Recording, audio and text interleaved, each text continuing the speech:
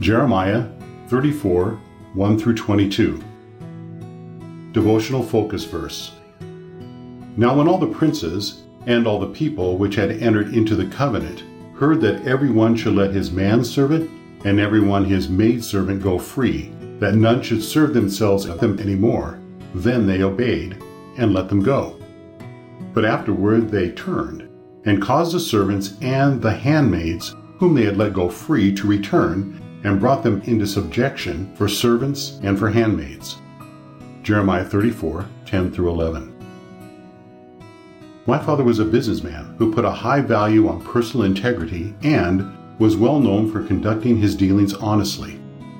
He was of the generation who believed that your word is your bond. As the owner of retail shoe stores, once he went to a bank to obtain a loan for business expansion. An agreement in principle was reached, and the proper papers were drawn up. When the banker brought up the matter of collateral to secure the loan, my father told him that he intended to use the value of the store inventory as security. The banker agreed, but then he said, "Sir, that would be fine, but I would need to come to one of the stores and confirm that there are shoes in the boxes." The very idea of such scrutiny stunned my father, and he was so insulted by this lack of trust in his word that he stood up, said the deal was off, and walked out of the bank. Later, he made arrangements to secure a loan from another lending institution that had no problem with taking him at his word, believing that he had adequate security to cover the loan. After all, you can trust the word of a person of integrity. King Zedekiah and the people of Judah had not learned this important lesson. Hoping to win God's favor when their country was under siege, they covenanted with God that they would let their Hebrew slaves go free, and they did so for a time.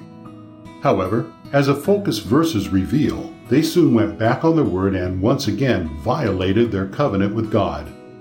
Re-enslaving their brothers and sisters was no insignificant matter, and they would pay for their covenant-breaking behavior with the loss of their own freedom when they were taken into captivity.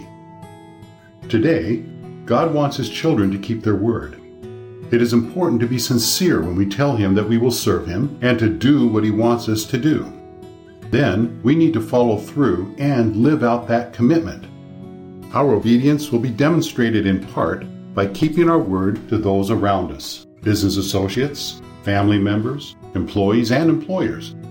God will honor those who keep His word and their commitments. Background information. Jeremiah 34 was written as Jerusalem and Judah were falling to the Babylonians in 588 BC. King Zedekiah had been allegiant to Babylon, but then he went back on his word and turned instead to the Egyptians for aid against the Babylonians. This political backdrop explains the covenant-making and covenant-breaking behavior of King Zedekiah and the people of Judah. Before allying with the Egyptians, King Zedekiah and his people renewed their covenant with God in the hope that He would intervene on their behalf against the Babylonians. As a sign of the renewed covenant, they released all their Hebrew bondslaves. However, when Zedekiah broke his agreement with King Nebuchadnezzar, his people followed his example and broke their renewed covenant with God. Since the Egyptians were stepping in to provide a brief respite from the onslaught of the Babylonians, the people of Judah thought that they could get away with re-enslaving their fellow Hebrews. Through the prophet Jeremiah, God announced that He had had enough of this covenant-breaking behavior. Jerusalem would fall to King Nebuchadnezzar and the Babylonians, and the people of Judah would be taken into captivity.